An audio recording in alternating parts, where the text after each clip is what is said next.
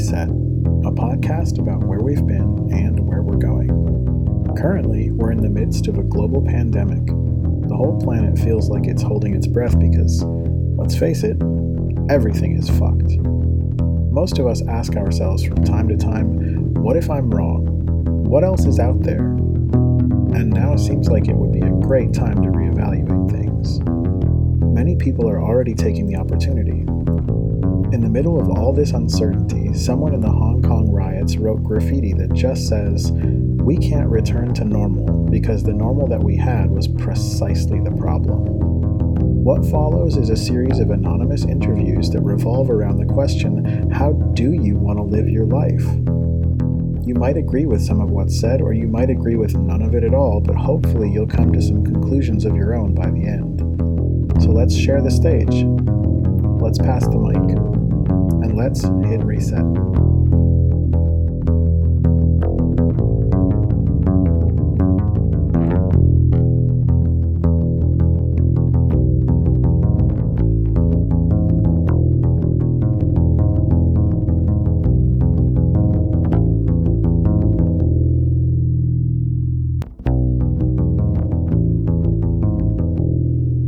How would you define socialism? How would you define communism? How would you define anarchy?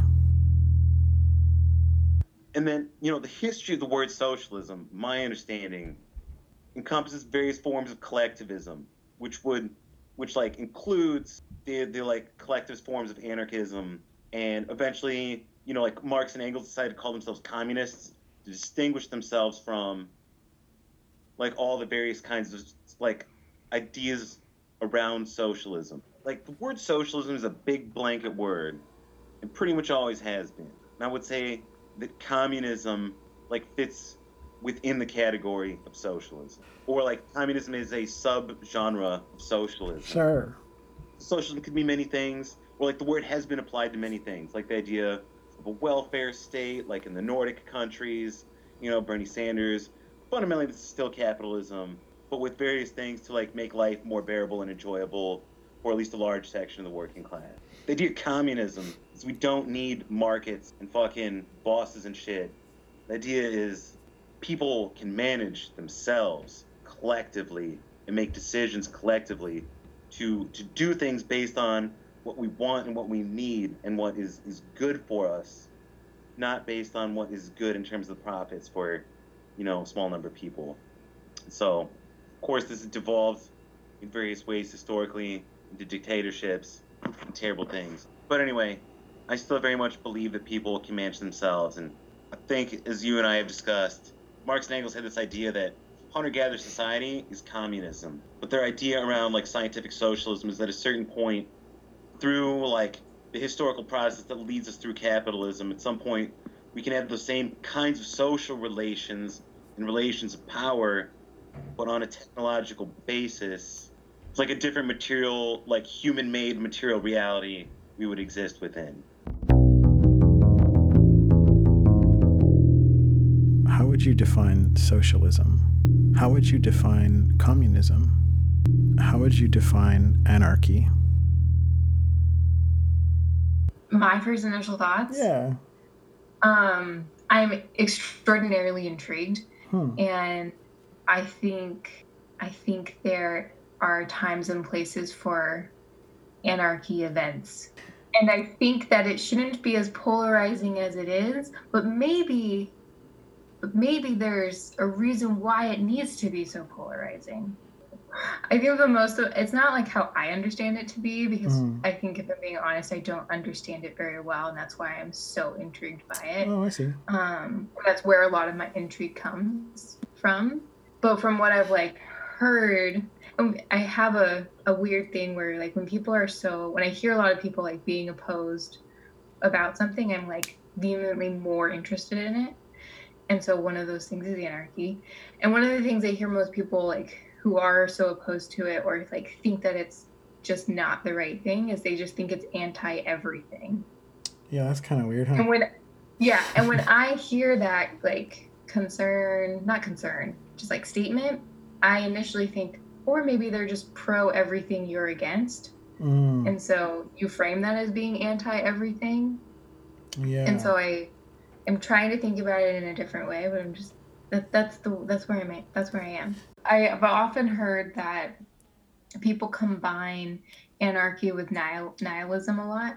So I guess, And I don't know if you see those two, like, if those two should rightfully be combined or not. how would you define socialism? How would you define communism? How would you define anarchy? Communism is an interesting, communism and socialism I kind of jumble together as, you know, like government by the people for the people, but without all the trappings of three parties. And honestly, we have something like that in the U.S., but it's obviously not communism, socialism, but we have expression of the people, and I think it's largely fair expression, but it's also like the Electoral College and how the Supreme Court decides presidential elections. Those things shouldn't happen.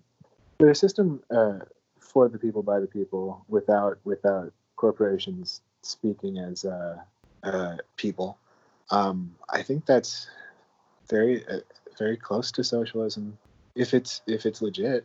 I mean, that's what we're looking for, right? Is just like everybody gets a say. Like we all kind of pool our resources. I think that's the beau ideal. I think it's silly to talk about anarchy as a system, given that we have all of the first, second, and third world built up on a series of tiers of resources and monetary like stratification that is like we talked about, super artificial, but we've all agreed on these cultural norms. You give me this imaginary money, I'll give you this diamond. I mean, that's how things work. How would you define socialism? How would you define communism? How would you define anarchy? Just thinking about socialism and capitalism a little bit, I think they're both economic systems, and I think socialism is a system. It depends. Like, is this democratic socialism? Like, basically, I think it's a system where we trust people to know what they need and work in community to provide those resources through some kind of economic system and like social welfare system. But I think the challenge is those words feel so loaded. Like, it's so hard to like even give like any kind of base definition of what those words are because they're political tools as well. The one thing that's fun is like living with my brother right now is like he was just writing a paper about kind of the 1950s CIA operation in Iran. Well, so basically in the 1950s, the democratically elected leader of Iran, Mohammad Mosaddegh, was going to nationalize Iranian oil. Mm-hmm. And the British basically had control of all Iran's oil. I think and so they got cheap oil and also got 90% of the profits from like Iranian oil. So it's a huge threat to the British. So the British were able to kind of like use the United States' fear of communism to intercede, to intercede. Yeah, there's a CIA Operation Ajax, I think is what it was called, where they overthrow Mosaddegh, and that then leads to the Shah being in power, and later kind of this like Islamic, really these ridiculous outcomes, and now you have their oil too. It's the way America operates and has operated. I think it was funny too because like the line in his paper was like, before 1960, the United States, the CIA had operations like this in 10 to 15 other countries kind of at the same time. It's just sort of our status quo. So those are, I didn't do a very good job of picking those words, but like, I think my feelings are so wrapped up in the politics of it that it's super hard to evaluate the systems on their own. How would you define socialism? How would you define communism? How would you define anarchy? I want to be explicit here that I'm only speaking of my understanding of these systems and my opinions of them. Like, I don't want to make it sound like the people I interviewed are endorsing any one of them. They can say that if they want to. That said, let's get into it. One of the most currently popular alternatives to capitalism is socialism, which is a very large term that encompasses a fairly wide assortment of different political and economic systems. One of the main veins of socialism is the idea that society takes care of every participating member. So any one human who participates in the system would ideally have a reasonable expectation of housing and healthcare, for example. Socialism as a concept puts a lot of emphasis on centralized government, the purpose of which would be to administrate and oversee the systems that see to the needs of the population. For any of that to work, more taxes would be pulled out of every paycheck, ideally with an even greater proportionate percentage taken from the very wealthy. Those taxes would then ideally be put in a series of welfare programs combating things like homelessness, substance abuse, poor access to quality education or healthcare, etc. The core organizing principle is that we should all provide each other with a sort of safety net, even if we're complete strangers, in case any one of us becomes individually vulnerable for any reason. People sometimes refer to it in a denigratory way as a nanny state, because governments become much more prescriptive about certain things like what can and can't be taught in schools, or what kinds of treatments the healthcare system will provide for those without a ton of money, or whatever. There are also a lot more limitations placed on business interests in an effort to spread money and power more evenly. So detractors of socialism are quick to complain of the high taxes and of political correctness, and people who work a lot, or the very rich who don't necessarily work a lot. Also, they complain a lot about the possibility of people taking advantage of the system, the logic being why should I have to pay for lazy strangers? This fear of others leeching off of you when you either work really hard or just don't want to share is one of the primary reasons that I've heard people reject socialism. Another reason that I hear a lot is that it doesn't go far enough, in that it still permits the existence of the wealthy. Communism attempts to correct that. So communism, in my understanding of it, is a more extreme version of socialism in that regard, where all money ultimately goes to the state. Power is still centralized, and the end goal is still to ensure that all participating members have their needs met, but communism differs from the mainstream socialism in that it no longer tolerates the existence of the very rich. Essentially, we would all receive more or less the same amount of money, more or less the same quality of housing, more or less the same standard of healthcare or education or whatever, all regardless of the job you hold. The government under communism would ideally be run by worker committees who would elect representatives to take part in the higher and higher levels of governance. And the most vocal detractors of communism are almost always people who are either hope to be very rich or are very rich. And being rich is only possible if others are poor, otherwise it's just economic inflation, so you're effectively saying you want poor people. Some other very real critiques are that a centrally organized government has the same weakness I've mentioned before, where just one instance of the wrong person in the seat of power holds the kernel of possibility of undermining the whole entire system. Also, unfortunately, of the very few examples that we do have of communism being attempted in the real world, we've seen a disappointing tendency for things to devolve into a Big Brother style surveillance state. And we've also seen a series of leaders who, still manage to accumulate and abuse power despite the equalization of money.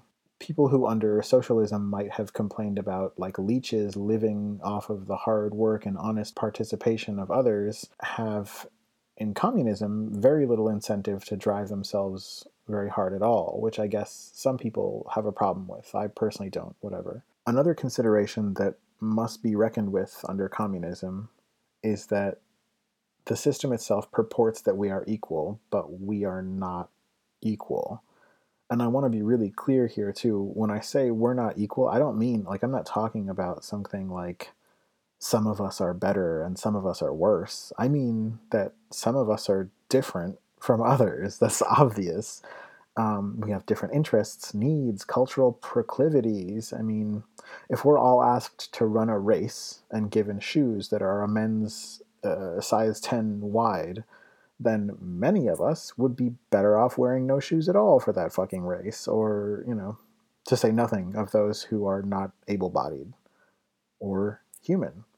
It would be misleading of me to pretend as though I don't have a personal opinion about these systems, so I'll just briefly say that my own personal feelings, speaking only for myself, about communism and socialism are not very laudatory. Like, I have a really difficult time accepting the whole centralized government aspect, the one-size-fits-all mentality, the relentless anthropocentrism, and the continued existence of, like, a pyramidal power structure. Like, if you're a fox or a member of an indigenous group, and capitalism, socialism, or communism hear that there's something valuable in your territory, under your subsoil or whatever, then, good fucking luck not being displaced as a refugee or just massacred outright if you stand in the way. This brings me to the last alternative that I'll go into, anarchy. I once read something to the effect that anarchism is founded on the observation that since few of us are wise enough to rule ourselves, even fewer are wise enough to rule others. So what does anarchy mean? Archis is like Old Greek, and it refers to the state. And an is a negation, like the prefix anti. So anarchy refers to the absence of the state or government. To hear anarchists tell it, society would not be regulated by laws, policies, or authorities, but rather by mutual agreements of aid among its members, as well as by social customs, community habits, and cultural norms. The core argument being that, like, in smaller communities, we actually can come to some solid decisions about how we want our communities to function. If your community wants abortion, cool. If it doesn't, also cool. If you want masks during a global pandemic, fine. If not, fine still. If you and your community don't like people that live outside of the borders of what your community considers as its territory, cool. And if you do like those people, also totally cool.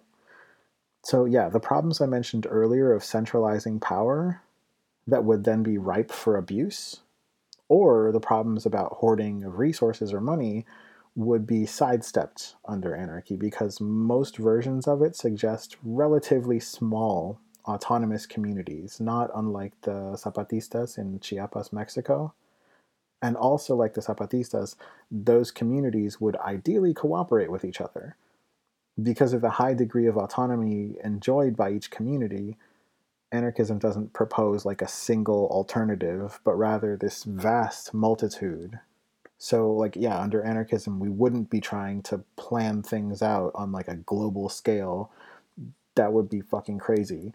We would instead be concerning ourselves with the specific context of our own situations. The thinking, as I understand it, goes like this: you take care of your community, and I take care of my community. I make decisions about my community with my community, and you make decisions about your community with your community. We can absolutely share our opinions from one community to another, but they're under no obligation to capitulate to our perspective, just as we have no obligation to theirs. It wouldn't be right for me to demand that people in a different region adopt my views on abortion or legalized weed or whatever, nor should I feel obligated to adopt their views. The only way it would make sense to demand that people in separate and distant communities share the same perspectives is like in the case of a power-hungry entity like a financial interest, a corporation, or a government that's trying to extract resources from both territories simultaneously. Another aspect of anarchism's call for mutual aid is in recognition of the natural human tendency to clump into groups of around 200, 250 people. So, like, given that scale, every member of a community would ideally be able to count on their neighbors to a much greater degree than is currently the case.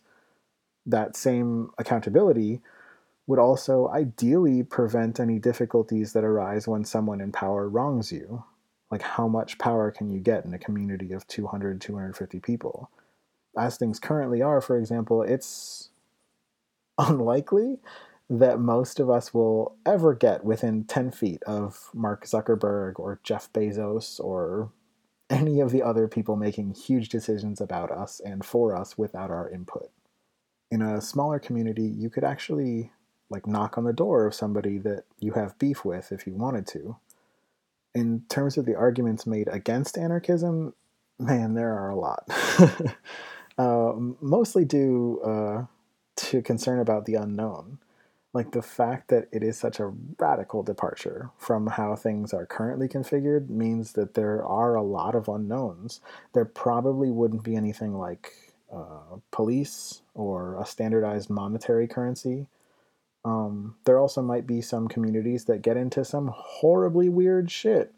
And yeah, those are valid concerns. Like, what do we do about this? What do we do about that? The really interesting thing about anarchism to me is that for any questions you might have about it, there is a treasure trove of historical evidence about how different versions of anarchism have panned out. Because, yeah, prior to what dominant culture likes to call the agricultural revolution, we were all anarchist. Like, humanity and our immediate evolutionary ancestors for the past 2-3 million years, we were all anarchists. So learning about what life was like in the time period leading up to the era of anthropocentrism does a lot to sharpen understanding about what else is possible. And yeah, in every one of these alternatives, like there's bad and there's good, but we could learn from both instead of just accepting things as they are.